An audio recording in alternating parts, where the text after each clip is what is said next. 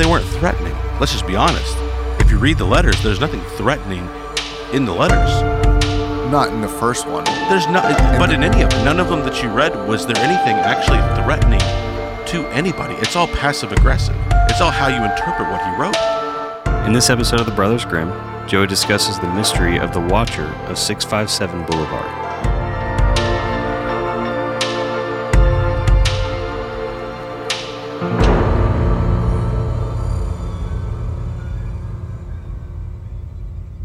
This episode is not sponsored by Ring or Simply Safe. Well, not yet at least, but I think after hearing this story, you're going to want to buy any type of security system you can get your hands on. By the way, fellas, I finally got a Ring video doorbell. You'll remember back in episode 1, I mentioned I didn't have anything like that set up. Well, now I do. And here's why. So I am sitting at home, and my wife, Tori, she sits down and she's like, "Hey, I need to talk to you about something." There was a hanger on our patio chair on the front patio. And I was like, "That's really strange, like a little baby hanger." And I was like, "That's strange because you have to like actually walk onto my patio and around the railing and then set it on a chair." And I was like, "That's really odd because it wasn't there when I left that morning and it wasn't there when Tori left that morning. So it had to have happened sometime during the day. It wasn't there the day before. And so it was just really creepy. We didn't know where it came from. Mostly because she didn't notice it until like later that night. And so we were both a little freaked out. And we really, to this day, we don't know where it came from. So somebody came onto my property as close as to my front door without me knowing it. And I did not like that feeling. So have either of y'all ever had anything strange happen around your house? Any strange like lurkers or creepy people or something like that? I don't think I've ever had any like strange people come walking up or drop something off that I wasn't expecting on my front porch. So I can't really relate there. But what's this baby hanger? What are you talking about when you say a baby hanger? Like a hanger that baby clothes Gotcha. would sit on. Yeah. No, for me, we've never had anything weird, happen, around our house. I mean, the other night I was working and this car just passed like 3 times, and we live down near the end of a cul-de-sac, and so it was weird because I watched this car drive down, slowly circle the cul-de-sac, and then leave, and then drive down again, slowly circle the cul-de-sac and leave, and then drive down for a third time. And so apart from that and it just being weird, they ended up going to a house in the cul-de-sac. I guess maybe they were lost. But I've never had anybody on my property leave me something fun.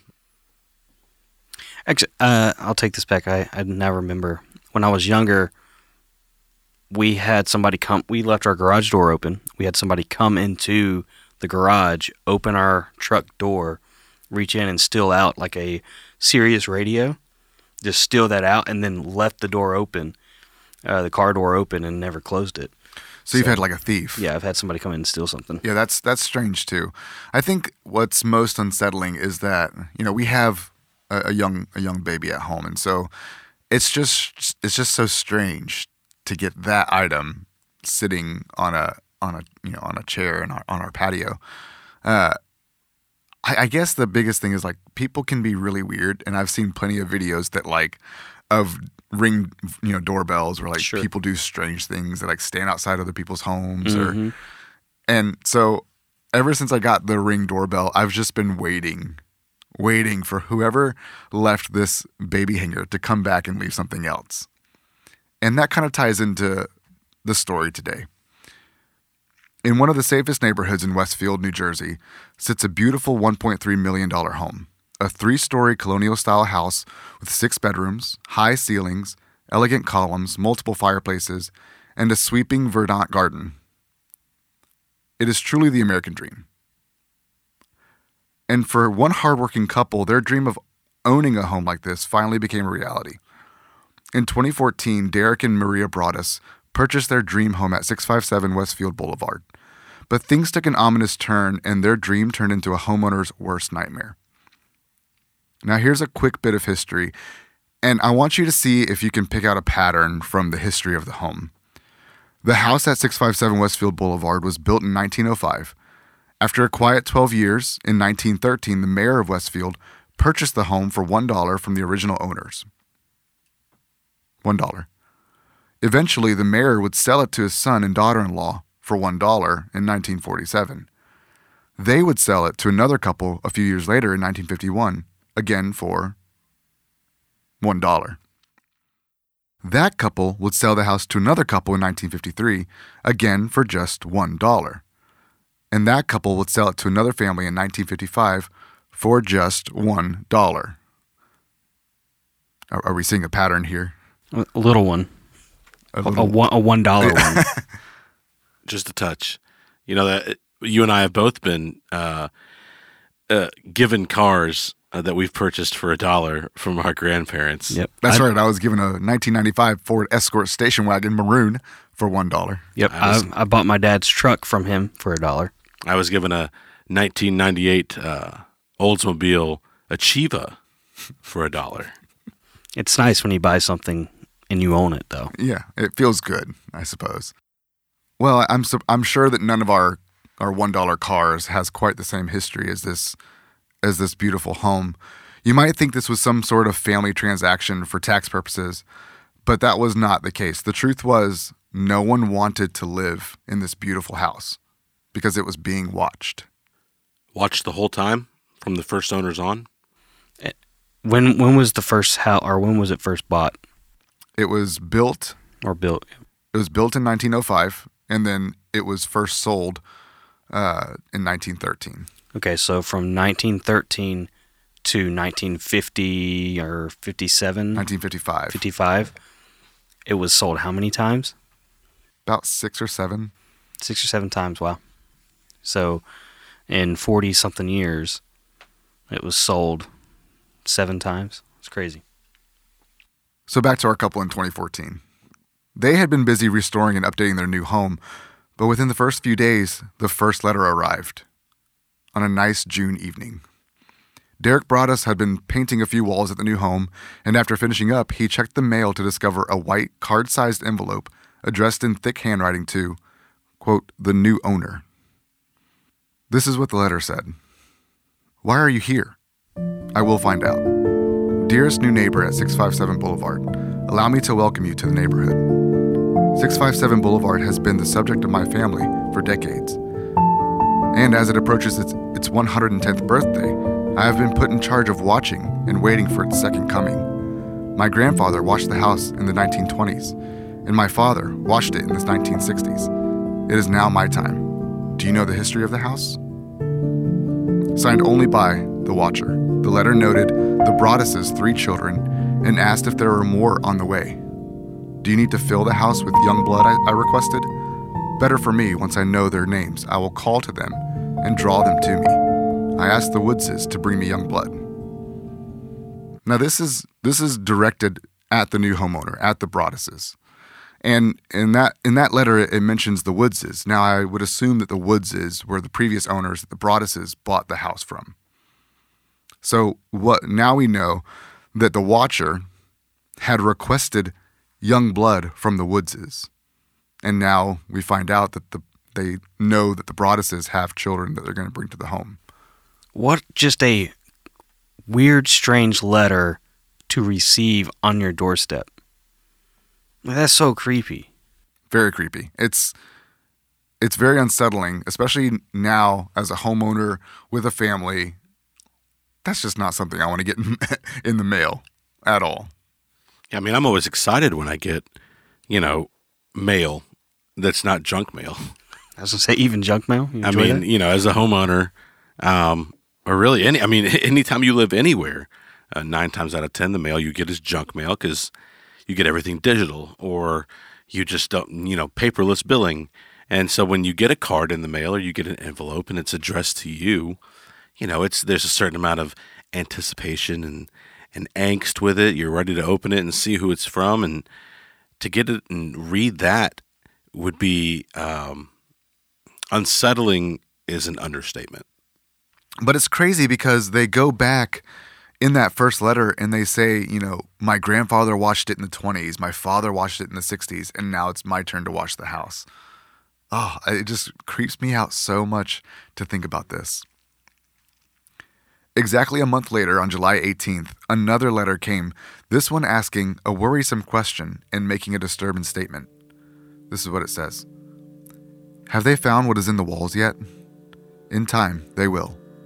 I am pleased to know your names, and have the names now of the young blood you have brought to me. They received one more letter. The last letter they received requested horribly specific information. It said, will they sleep in the attic, or will you all sleep on the second floor? Who has the bedrooms facing the street? I'll know as soon as you move in. It will help me to know who is in which bedroom. Then I can plan better. And that line alone would probably send me over the edge. Now, the Broadduses hadn't actually moved in yet. They were in the process of restoring the house, right? Mm-hmm. So you can imagine there are people working on the house, and there's, probably, the family has come by the house a few times, but nobody has seen anybody drop a letter off. These are handwritten letters. The couple was so spooked that, besides calling the police each time a letter arrived, they also hired former FBI agents, forensic linguists, and private bodyguards to assist in finding the culprit. The forensic linguist was only able to infer that the person writing the letter was of an advanced age, that they were probably elderly, which made the letters more legitimate and even creepier, as they were apparently not just a teenage prank. What led them to believe that it was an elderly person? I don't know. I'm not a linguist, but I would assume the way that they were writing, perhaps maybe the format of the sentences could have been how they were writing, the cursive that they were using, or maybe the verbiage cursive, or something. Yeah, for sure. I'm not really sure. The letters had no return address, and police had nothing to go on. There was nothing they could investigate, as there were no leads. Police claimed they were investigating all possibilities and looking at all the neighbors as suspects, but never made any arrests or even had any specific suspects. I thought that was strange, because how can you just not know who it is? Even with these people that have like private bodyguards and forensic linguists, like they can't seem to find the person that's leaving the letters. What kind of community is this? Is it a smaller community, or is it a larger community? No, it's a pretty prominent community in New Jersey. I mean, it's you're talking about $1.3 million home, so the value of the community is very high. It's not like it's a small community by any. I would say it's an average neighborhood. I mean, if you see pictures of the home online, it looks like an average neighborhood, a well-to-do neighborhood. So what's odd is like no neighbors would have really any reason to do this. Because I'm a homeowner. I don't want one of the houses in my neighborhood to have this weird stigma about it. It would lessen the value of other homes, and it just really would just make the neighborhood less pleasant to live in. So why would somebody in the neighborhood devalue a home like that? Maybe they feel like it's their home. Or maybe they have some sort of otherworldly attachment to it, and therefore the price or the value of the home is irrelevant. It holds a sentimental or some sort of nostalgic value to them. I'm going to read you one more bit of the letter. I think you'll find this one the most creepy. The watcher seemed to have a fascination for the 3 children set to move in. A few of the letters specifically referenced the nicknames the couple used for each of their kids, with one letter stating, 657 Boulevard is anxious for you to move in. It has been years and years since the young blood ruled the hallways of the house. Have you found all of the secrets it holds yet? Will the young blood play in the basement, or are they too afraid to go down there alone? I would be very afraid if I were them. It is far away from the rest of the house. If you were upstairs, you would never hear them scream.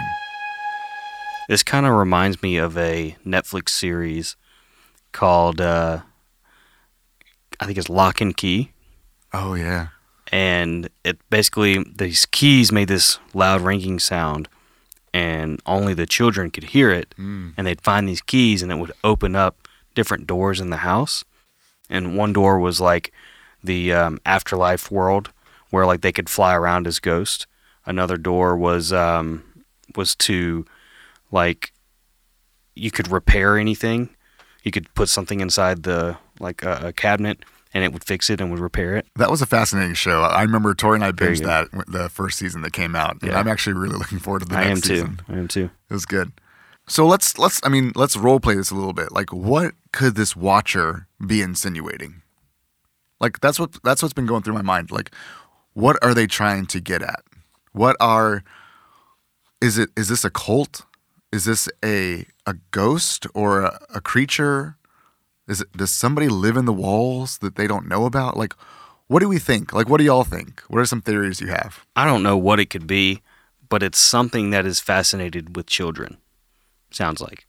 It's like they really enjoy interacting with children, playing with children.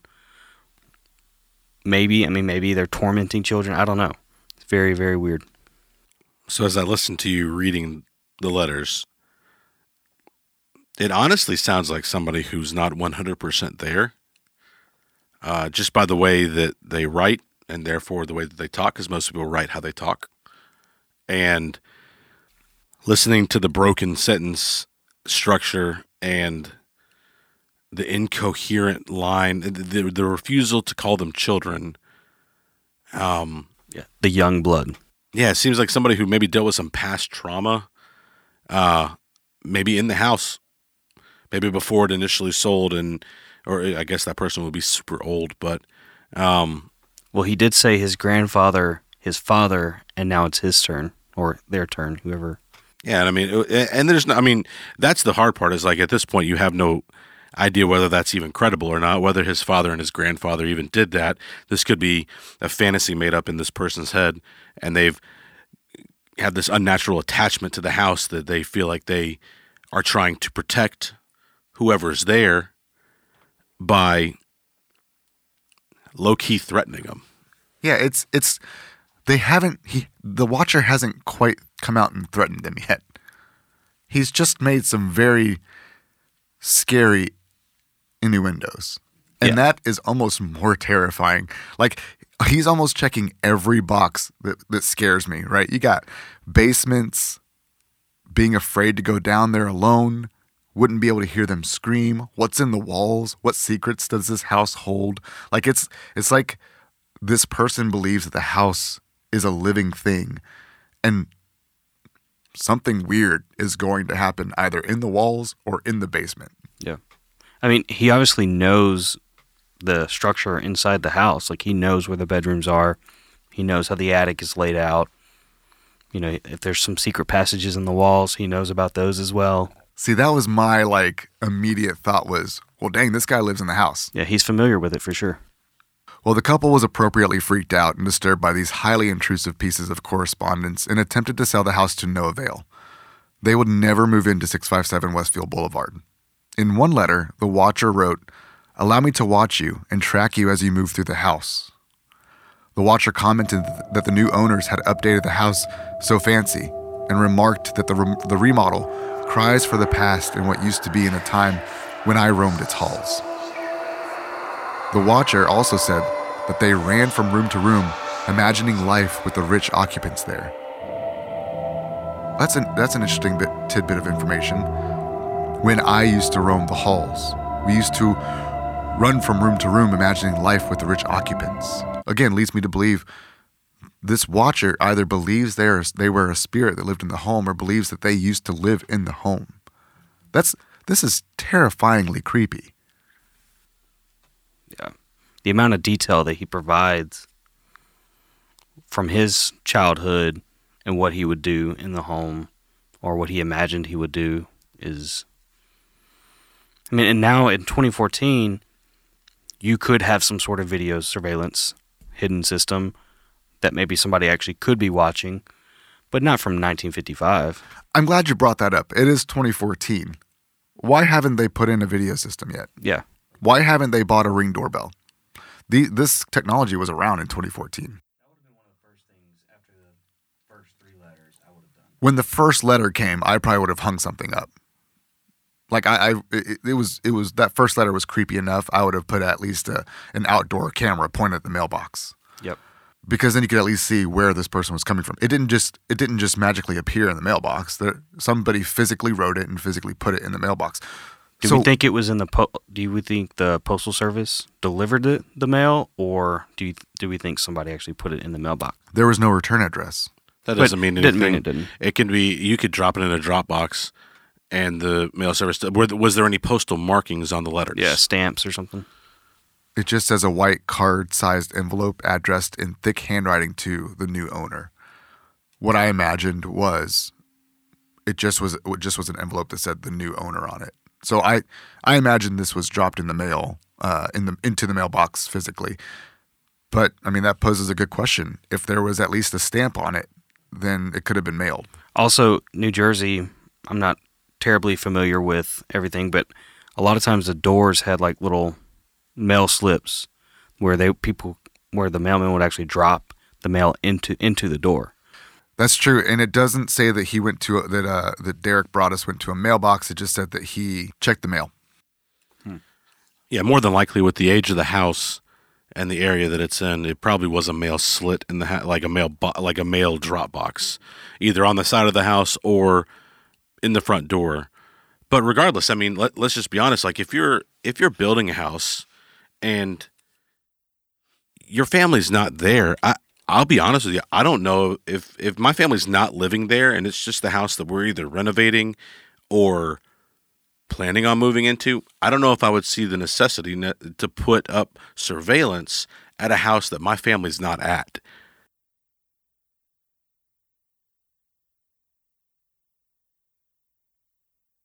Would you do it after the first letter, though? They weren't threatening. Let's just be honest. If you read the letters, there's nothing threatening in the letters. Not in the first one. There's not, but in none of them that you read was there anything actually threatening to anybody. It's all passive aggressive. It's all how you interpret what he wrote.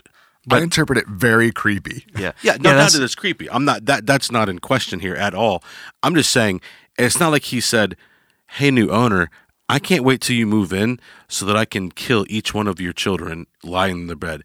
All he did was ask questions that then were opened to interpretation by whoever is reading it or whoever's hearing the story. All it is probably just some crazy guy who really likes the house and wants to be friends with whoever's there.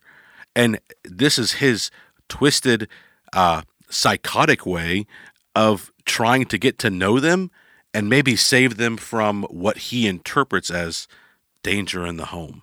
But it sounds like there's history of this happening in the past because every time the house was sold for $1 means people were like, I'm trying to get up out of here.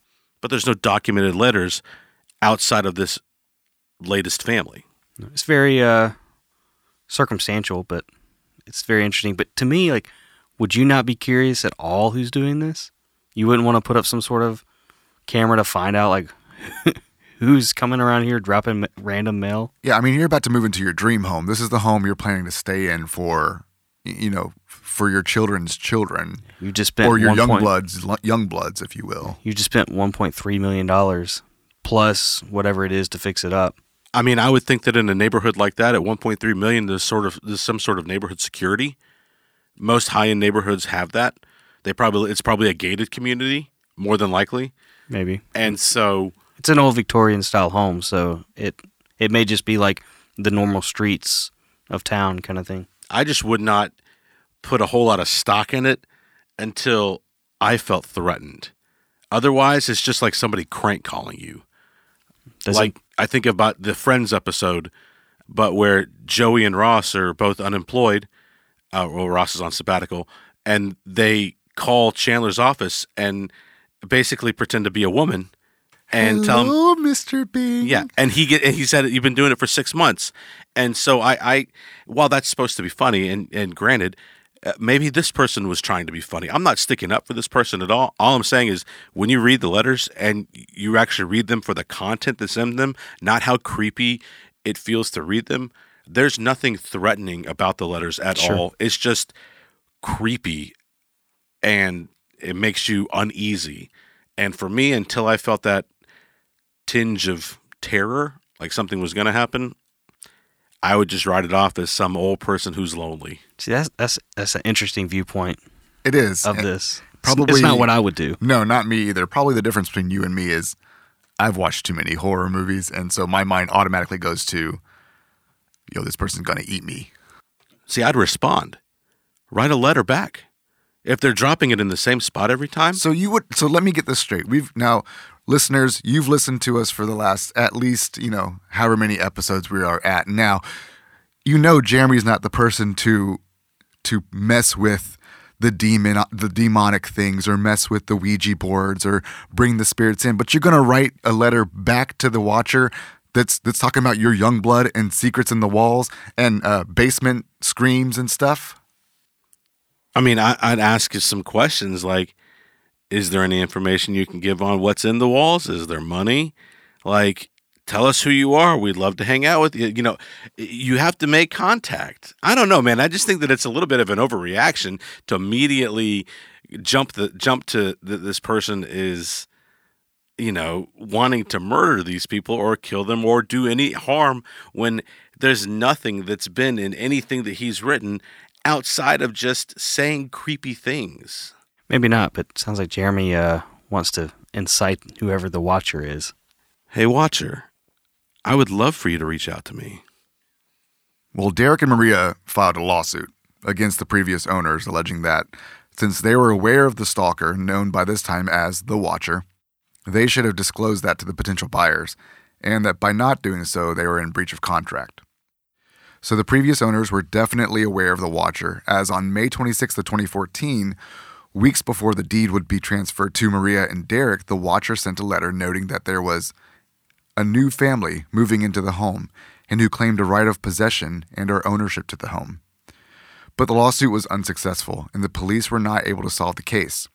So the couple applied to have the land bulldozed and proposed building 2 smaller properties side by side to sell at a lower price or to rent out. But their application to the Neighborhood Planning Commission was denied. They were stuck with the watched house exactly as it was.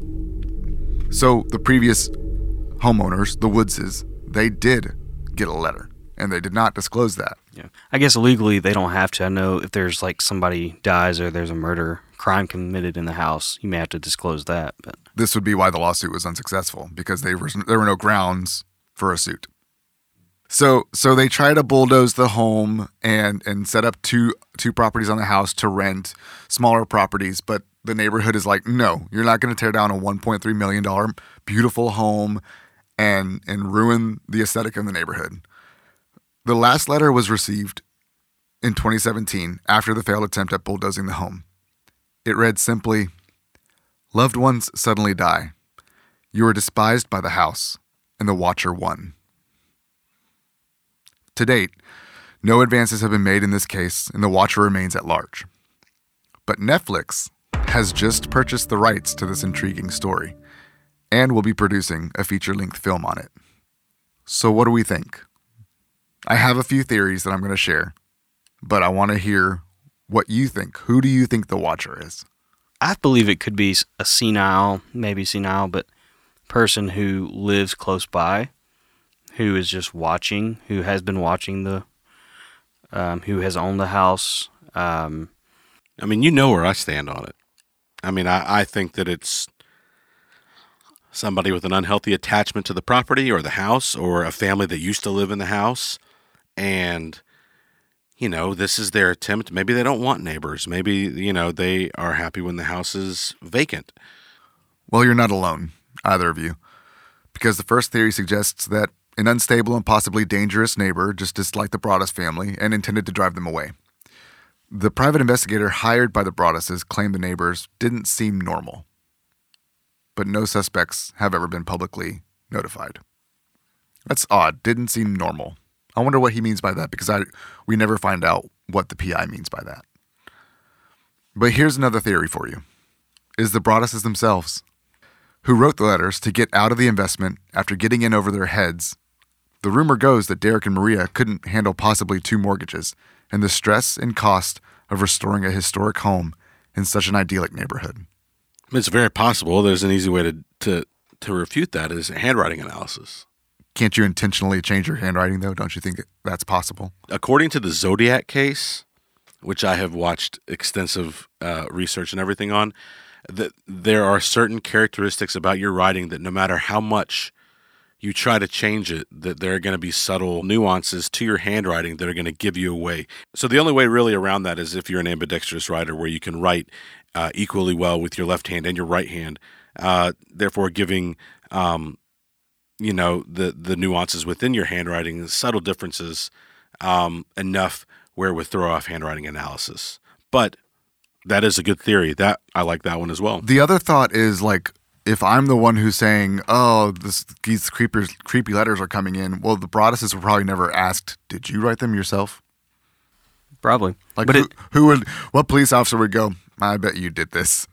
But it still doesn't answer the question of why was this beautiful historic home only sold for $1, 7 times in 30 years, 40 years? It's very true. And the only record that we have is from 1955 to 2014, which is a pretty big gap. Yeah, it's amazing that somebody lived there or somebody owned that house from that time span. Or squatted in the house. Yeah, I mean, I guess if between the 1955 and 2014 the house was vacant and whoever owned it didn't live in there and somebody was squatting, maybe they knew the house pretty well. It's true. And the Watcher only goes back to the 20s, and the house was built in 1905. Right. Well, here's some peace of mind. The house sold. In 2019, and this hit headline news, in 2019, the Broaddus's nightmare came to an end when they sold 657 Boulevard for $959,000, according to Zillow. They took a loss on the home. But for the Broaddus's, it's over. I'm really intrigued to see where Netflix goes with this for some type of feature film. Yeah, I wonder, did they buy it, I wonder if they bought it. Netflix? Yeah, like I wonder if they may have bought it. I don't think they bought the home, but that's an interesting turn. I really like the theory that the Broaddus's are responsible for it because a feature film came out of this. Like, it got so much publicity and so much attention. Now, sure, they sold the home for a loss, potentially, but they could have also brokered a deal with Netflix. When did Netflix announce that they had purchased the rights? Within the last couple years. Which would be 2019, which is when the house sold. So you think maybe Netflix bought the house? If you're Netflix and you're doing a movie about a house, why would you not want the actual property? Yeah. Ooh, and they are keeping it a secret who the new homeowner is. Mm-hmm. Interesting. Well, that's my story, folks. It's a creepy one, and it always makes me uncomfortable. I'm glad I have a Ring doorbell, so I can at least see the creeper when they're outside my home. This episode was written by Joey Thompson with discussion from Jeremy Thompson and Brian McIntyre and was recorded at Starscream Studio. Grayson over at Starscream is an incredible producer and engineer, so be sure to visit starscreamstudio.com for all your tracking and recording needs. Additional audio support by Will Compton and original music composed by Nick McClure. Be sure to subscribe, and when you do, drop a line in the comments and say hi. We want to hear your grim stories too. Thanks for listening, and we'll see you next episode.